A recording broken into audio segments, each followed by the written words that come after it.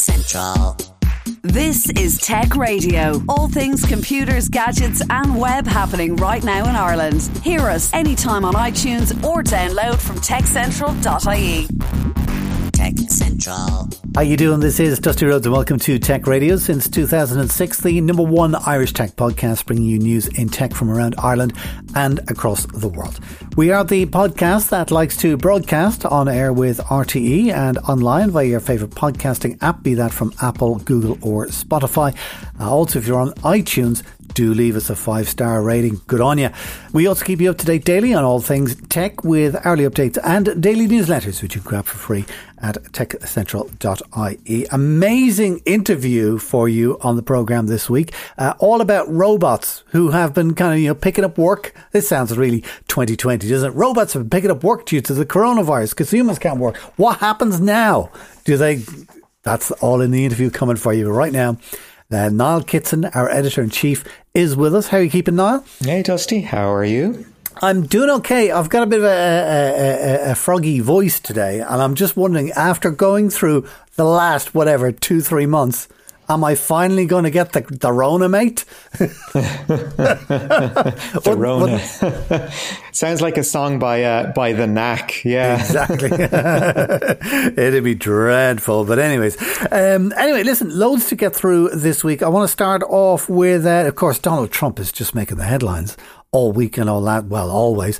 But this week, it's, of course, all of the events that are happening in the States and what Trump is doing with Facebook and Mark Zuckerberg. Tell me everything. Yeah, this is pretty much a case of what can possibly go wrong. I think as soon as we had recorded last week's show, all this started exploding. But the short version is that Twitter has finally started fact-checking Trump's tweets. And initially what they did was they took two of his tweets, which were about a conspiracy theory that had been doing the rounds about mail-in ballots in California. Trump was basically saying that ballots were being issued indiscriminately and that anyone could just fill in a ballot and send it in, and there was massive wide-scale voter fraud, and if this is left unchecked, there'll never be a Republican elected in California again, etc., etc. Twitter actually put up a flag on two tweets related to this, saying, actually, here's what's happening, and for more information, click here. Right, which actually went to reputable sources of information explaining what's going on and debunking what Trump was going on about as a conspiracy theory. Of course, the commander-in-chief was not impressed, and he followed up by issuing an executive order which effectively took away protections social networks have when it comes to being sued. So we all know the debate for years has been social networks going, sorry, we're a platform, not a publisher. We're not accountable for what's said on our platforms. Trump's executive order basically said, actually, you know what? You are responsible for what's said on your platform.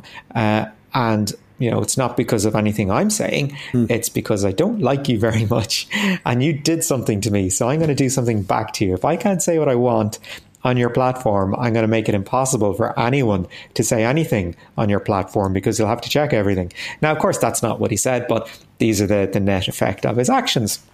So unfortunately, it wasn't Twitter in particular that he named in these things, but he was looking at Facebook and Google as well, all under the pretense that they were helping either spread Chinese propaganda or aid in China's surveilling of its own population. So Trump said, nothing to do with me. No, nothing to do. It's all about China. Look over there. It's all to do with China. And of course, things were not helped over the weekend with Trump's tweeting that famous line dating back to the 1960s civil rights movement. I think when the looting starts, the shooting starts, which Twitter pulled down completely. I thought this was really interesting because I thought the first comment that you made about Trump saying that, voter ballots are going to be stolen and diddled with and all that, completely, absolutely and obviously untrue, what he said in that statement. Yeah. The second one, I was a little bit, not sure about, because in the context of what Trump was saying on Twitter, he was kind of going, this is crazy. It's ridiculous the way things are going. If people start looting, well then it's going to start shooting. Oh, all right? No. Yeah, but you see, here's the thing. Okay. Then there's the backstory, as you say, goes back to the 60s, where the mayor of a large city in the States who was facing a similar situation with people rioting. And basically, he put the word down onto the street. He said, if you guys start looting, I'm going to start shooting. Okay, now in that circumstance, it's like, whoa. But you would have to know that quote from the 60s in order to see or to take offence to what Trump was saying. And did Trump actually mean that? Was he thinking of that quote from back in the 60s? Who knows? So I was kind of, Well, I'm definitely on the leaning to the left on this one. I think Trump's team, who probably ghost wrote that tweet for him, to be honest, they knew exactly what they were saying and who it would connect with in his base, because his team clearly know that, look, they're never getting anyone on the left to vote for him ever. So let's just go with a base first approach. What would the base love to hear him say and love to see him doing? And this is why you get tweets coming out referencing this particularly fractious time in American political history. It's also why you see him doing photo ops outside a church, despite every religious leader in the Washington area coming out and saying, look, this is not neither the time nor the place to be,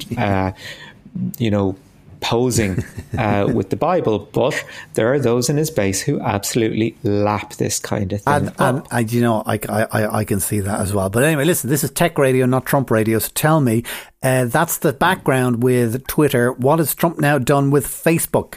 Well, it's maybe not so much what Trump has done, but it's a tale of two social networks, because as we know, Twitter have come down. They wielded the ban hammer on one of Trump's tweets wholesale. Facebook has taken the different tack, saying, well, do you know what? He's a public figure.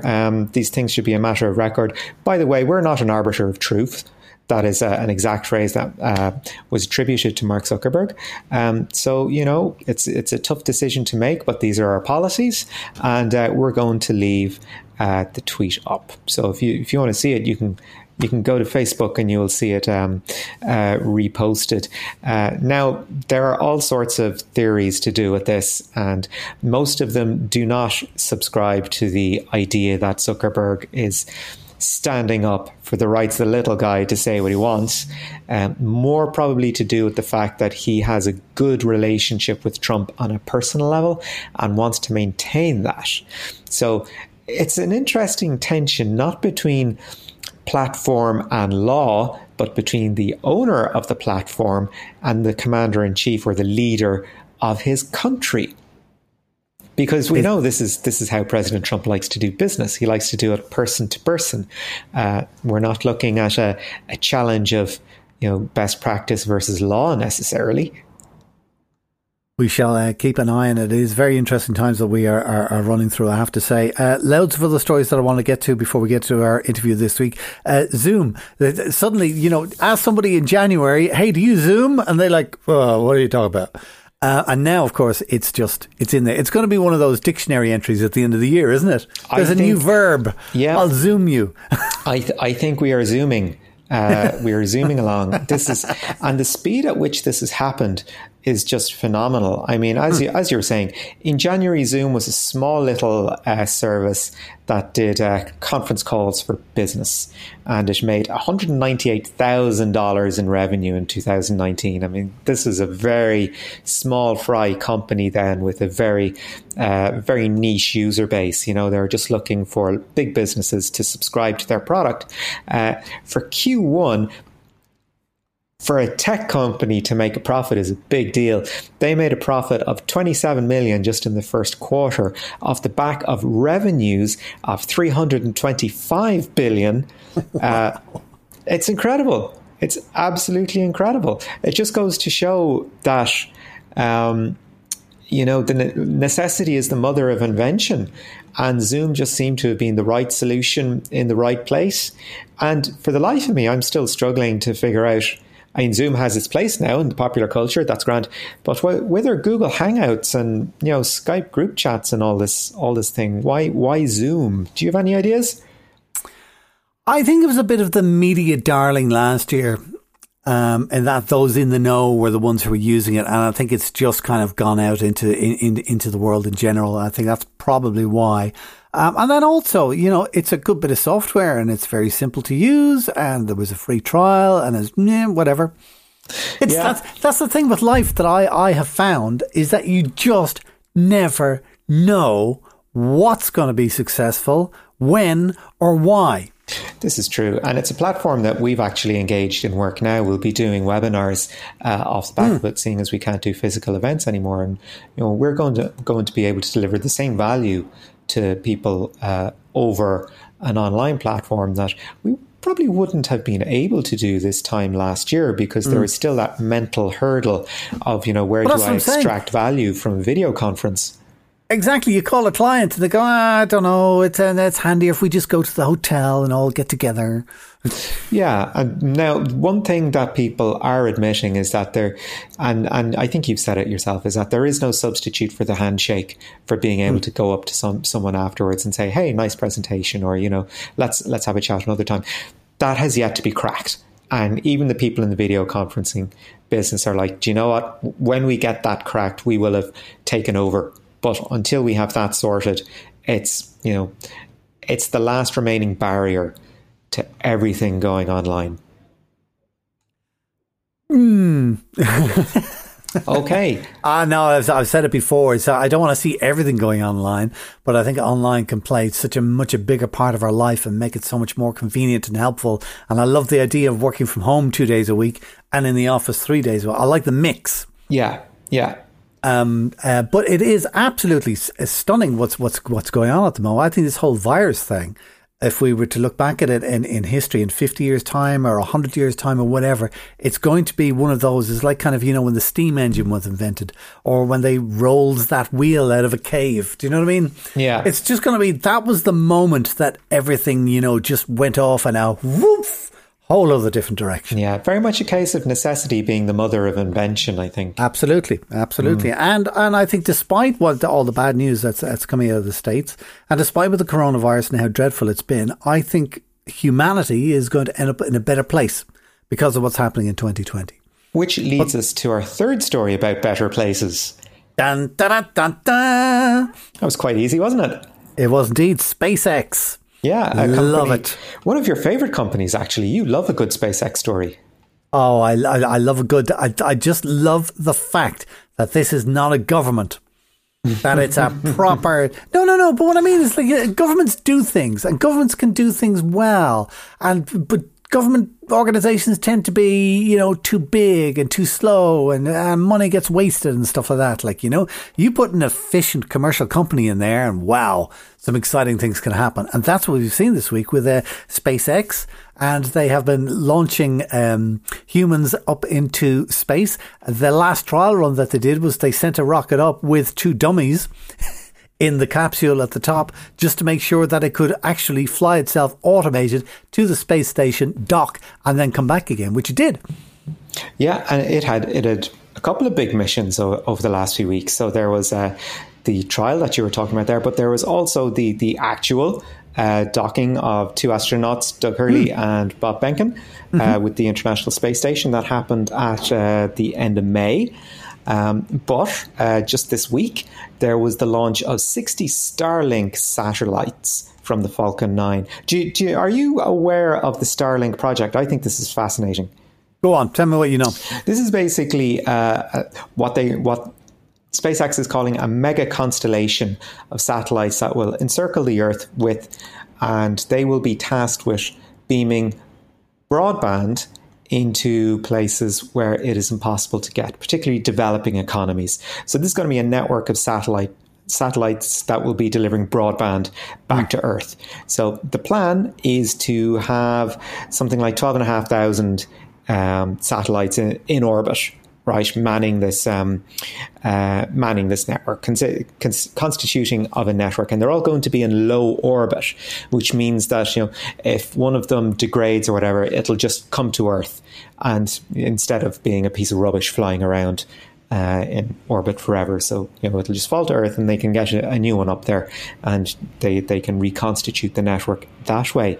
But here's a couple of stats that I didn't really know. I mean, with SpaceX looking for so many satellites to have as part of the network in orbit, how many satellites do you think are in orbit at the moment? Oh my God. Do you know what? I have no idea. But I know that it's a lot, but I know if you were to go up there and have a look around, you wouldn't be able to see a single one of them. There are 2,000 in orbit at the moment. 2,000 satellites around Earth? I would have thought there'd be an awful lot more. I would have thought it'd be an awful lot more as well, yeah, I have to say.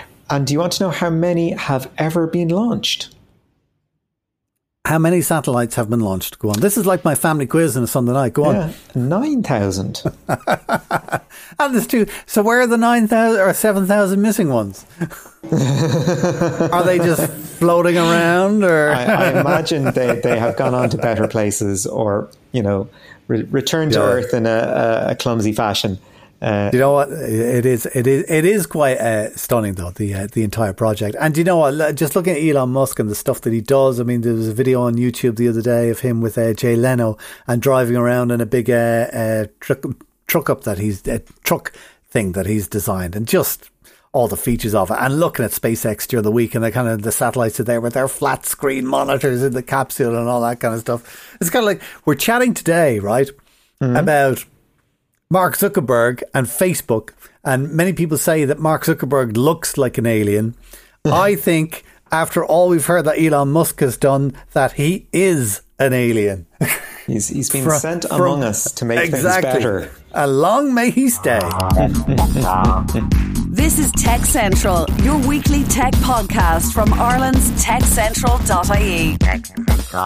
Now, as promised, let's get into our interview this week, which is fascinating. It's all about AI and visual robotics, which are enabling businesses around the world in sectors like retail to take up the jobs that humans just can't do, especially during the pandemic. But now that the pandemic is, fingers crossed, coming to an end, what happens to the robots? Does everybody just go back to work and the old robots get the boot? Or do they hang on to their jobs and the humans get the boot? Interesting question.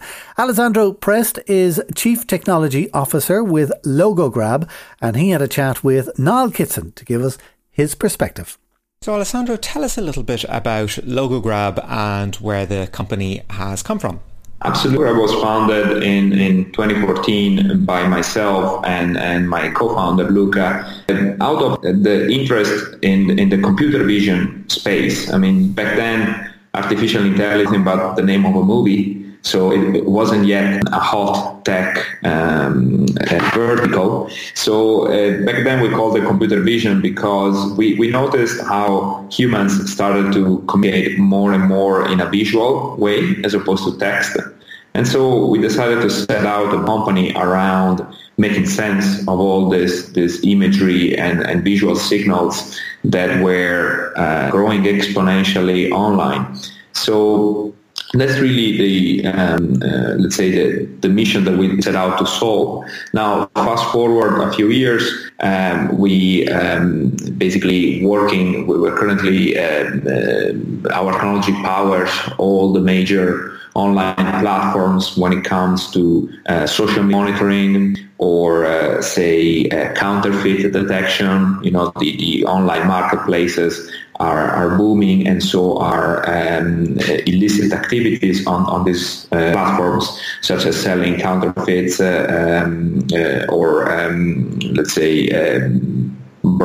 products which are not authorized to be sold there. So our technology is really that piece that powers in all this major organization this interpretation and action around the visual signal that comes in all these online communications. So when you're talking about visual signals, I mean, the jargon brings to mind something like QR codes, but you're looking at something much more basic than that. Yeah, we just look at the naked pictures or videos. So the QR code is just an artifact to make it to make a visual signal interpretable by simple devices. The task at hand for us is much more complex because it involves an image or a video in the same way that a human would interpret it.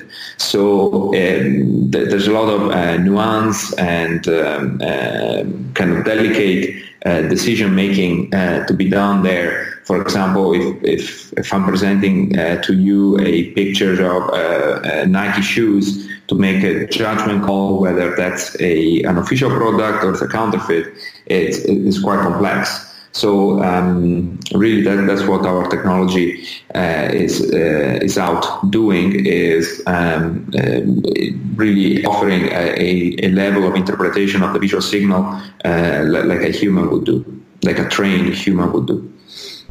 So I think to pick up on a specific example of things that can be removed from the human workload is that of stock management, particularly in grocery stores. So have we seen examples of things in the wild where robots are being deployed in response to, say, the COVID-19 outbreak to realign human workforces and get more out of them? Yeah, we've seen plenty of such an example of such examples where the workforce in a grocery store would be redeployed in, for example, helping customers shop as opposed to counting products on the shelf, because now that task has been automated through an AI system, being robotics, computer vision, or a combination of those. So I think that speaks exactly with the same frequency as our messaging. So using AI to free up humanity from mundane and repetitive tasks. Yeah, and I think another one of these repetitive tasks that we're seeing in relation to COVID-19 is picking up on things that are not particularly easy for a workforce to embrace, particularly in law enforcement. I think we're seeing a further example of that when it comes to enforcing social distancing. Yeah, in fact, we've been involved in a recent study around monitoring social media to, in a way, highlight cases where social distancing wasn't respected. And there are many other companies out there that in one way or another latched on the same need, which is to deploy at scale AI that is able to enforce or at least monitor where the social distancing is not being complied with. So that's I think a great example of how AI can help in this kind of policies and really operate at scale, as opposed to a human or many humans having to really watch thousands of hours of footage and marking the uncompliant actors. I guess one of the concerns people would have when you're dealing with machine vision is things like facial recognition. So how do you combat sort of criticisms of the technology that, when misused, it can have serious implications for civil liberties? Yeah, so face recognition is in fact it's one of those battleground areas where really the jury is still debating where does the civil liberty ends and where does more AI control begins. So there are cases out there. First one that comes to mind is an American company that is currently offering an AI for facial recognition, which is trained on public data. And there is a huge debate going on there whether they are entitled and allowed to do so, or whether that's property of the individual users. And I think, like in every facet of progress, there are areas which are still very contentious, and face recognition is one of those. I think the benefits from a say law enforcement and even forensic standpoint are very clear, but there is a trade-off there to be met, because it does pose some important questions around data privacy, data ownership, civil liberties, and so on. just looking towards the future of the technology that you're developing, how do you see the world post-COVID-19 looking like? Do you think there will be this sort of paradigm shift or this massive leap towards automation that perhaps wouldn't have happened in more sedate times, if you will? Yeah, it's an interesting period because I think it's highlighting a number of aspects in our society that are not quite right. So I think on the positive side of things, a lot of people are fortunate enough to be in a line of work where work from home is possible. And I think we're all seeing the benefit of giving the choice or having the opportunity for the workforce to work from home. And I think that's going to stay. I think that's we're already seeing in several companies, one of which is Twitter, which is going to allow employees to work from home for the future, for the foreseeable future. So I think it's highlighting some interesting points about modern workforce and how kind of productivity is unleashed nowadays. Now, that said, it's easier said than done when it comes to, let's say, from position of a tech company. So for us, going remote has been absolutely easy to do. And in fact, a lot of our people already were working remotely before the crisis. So I just try to put myself in the shoes of traditional business owner or manufacturing, where it's obviously not so easy, if possible at all, to go remote. So I think there are going to be some challenges for a certain class of business, and let's say in a post-COVID world might look a little bit different in terms of capital allocation for certain type of companies. So I think it's still mostly unwritten, but we're starting to see signals of how things could radically change as a result of this crisis.